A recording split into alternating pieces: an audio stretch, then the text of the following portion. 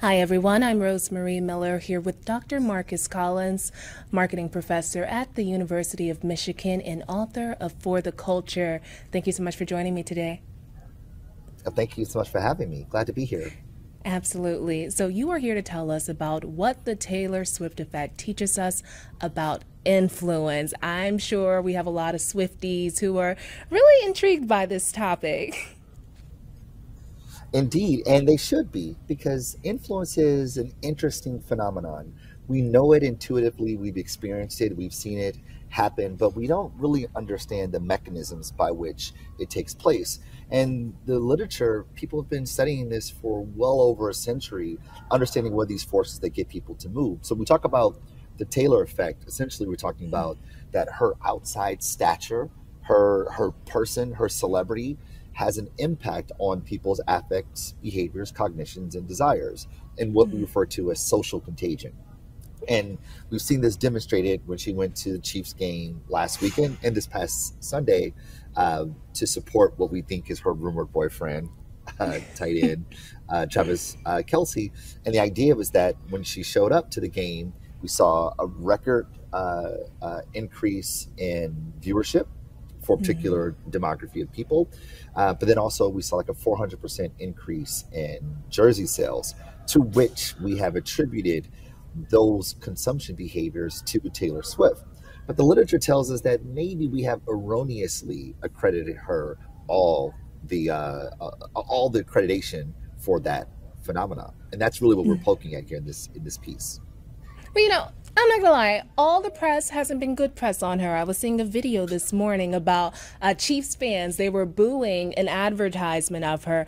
And I wonder, like, do you actually think Taylor Swift is even a football fan? Or is she doing this maybe because she has a film coming out soon? Well, there's a lot of intentionality that we can question, but here's what we do know: that her showing up has definitely had some impact on consumption. Now, why that impact is happening forces us to look at the science. And here's what the science of influence tells us. There's a study done in 1955 by Lazarfield and Katz. And what they propose is that when it comes to influence, it's a two-step model. And that is, it starts with the mass media, and then mass media influences opinion leaders, and then those opinion leaders influence a group of people. So we see something through television, print, out of home, radio, some mass media communications, and then it influences a small group of people. Then those people adopt the behavior and it reverberates within those groups of people. Later still, 2007, researchers Duncan Watts and Dobbs, they re-examined this effect, this two-step effect. What they realized is that it's really a network effect that's at place, that this two-step effect happens, but then what really happens is that the network effect, that is people within a community, within a collective, they influence each other. And what their research has revealed is that it's not really the singular person, the Taylor Swift itself, that is the catalyst, or rather the force of influence. Rather, it's people influencing other people. And actually, the research says Okay. that she isn't as the most influential person, is that she just has tons of influence on a particular group of people, and then it ripples out into the populace from there. So I know you used an analogy with a pinball machine to describe Taylor Swift's influence. Can you explain what you meant by that? Yeah, we typically think that influence is this big, massive stature of a person, and they do something, then everyone just adopts behavior. Sort of like a bowling ball going down an alley, it knocks over, a massive scale of pins. But really, what influence works like, it's more like a pinball machine, where there is an idea, in this case, a person who takes on a behavior, and it starts to ricochet off different groups of people through these network connections, be it strong ties and weak ties. And it bounces from group to group, person to person, and creates what's known as complex contagion, where there's tons of redundancy. People see a lot of people like themselves do it, and therefore they're more inclined to do it. And what I think that is the most impressive part about the Taylor Swift effect is not her being a bowling ball going through the alley, but instead a pinball machine that activates within a community that she's nourished, that we know as the Swifties. And within this community, she has a ridiculous amount of influence, right? But in the massive, the more mass scale population, it's the reverberation of the influence of Swifties on their people, and then the influence of their people on their people, and so on, is how we get this effect that we see with Taylor Swift. Same thing we see with Beyonce and the Beehive and other celebrities that have this rarefied space of having an effect.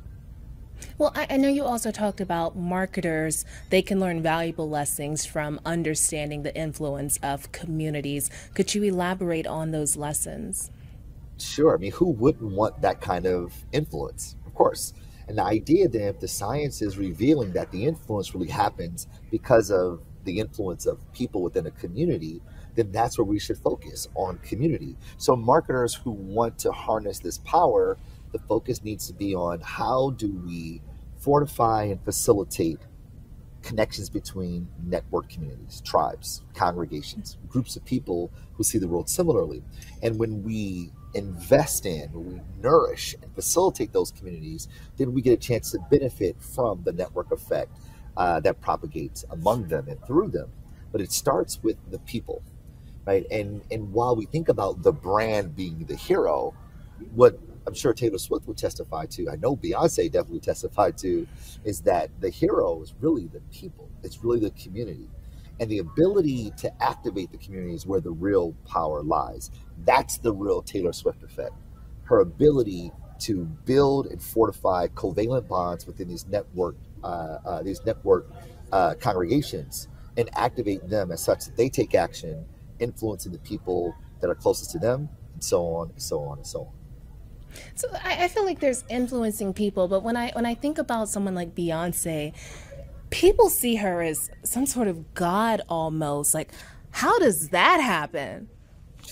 Yeah, the literature refers to this that she is consecrated, right? That she has like totem-like status because she's more than just an artist. She's more than just a musician. She's more than just a performer.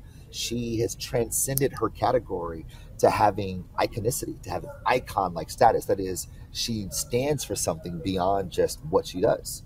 Right? We call it an icon because that icon represents something far greater, and she does.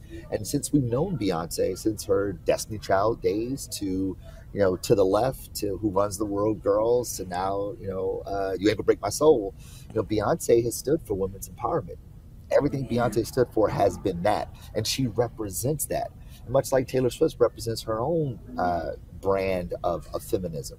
And it's people who see the world similarly that find themselves leaning into these artists as a way of demonstrating their own identity. That is, the artist's music and what the artist endeavors to do become demonstrative representations of an ideology that these people subscribe to. And therefore, because they subscribe to an ideology, they feel like they are a part of the community and they act in concert in an effort to promote social solidarity among themselves. And to say that, she feels like she has like a deity, like aura to her is not actually far fetched. What some neuroscientists have realized is that the brands that we feel most connected to, that these brands activate a part of the brain that's activated when we engage in religious experiences. So it's very much a religious experience to be connected to something so fervently that transcends what the category is to being in this rarefied space that are ideologically congruent to who we are and how we see the world. Well, speaking of brands, it kind of makes me think about the few times, and I'm speaking of differences between like a personal brand and a business brand here. The few times I feel like Beyonce has tried to have like business ventures and they just weren't as successful as like, not to put two women against each other, but like Rihanna. Rihanna's makeup skincare line, I love it. I use it. I have on Fenty Skin right now. But Yeah. Beyonce's business brands don't tend to do as well, although she has this godlike aura to her. Why is that? Sure, because what celebrities provide is context. They're sort of like contextualized media.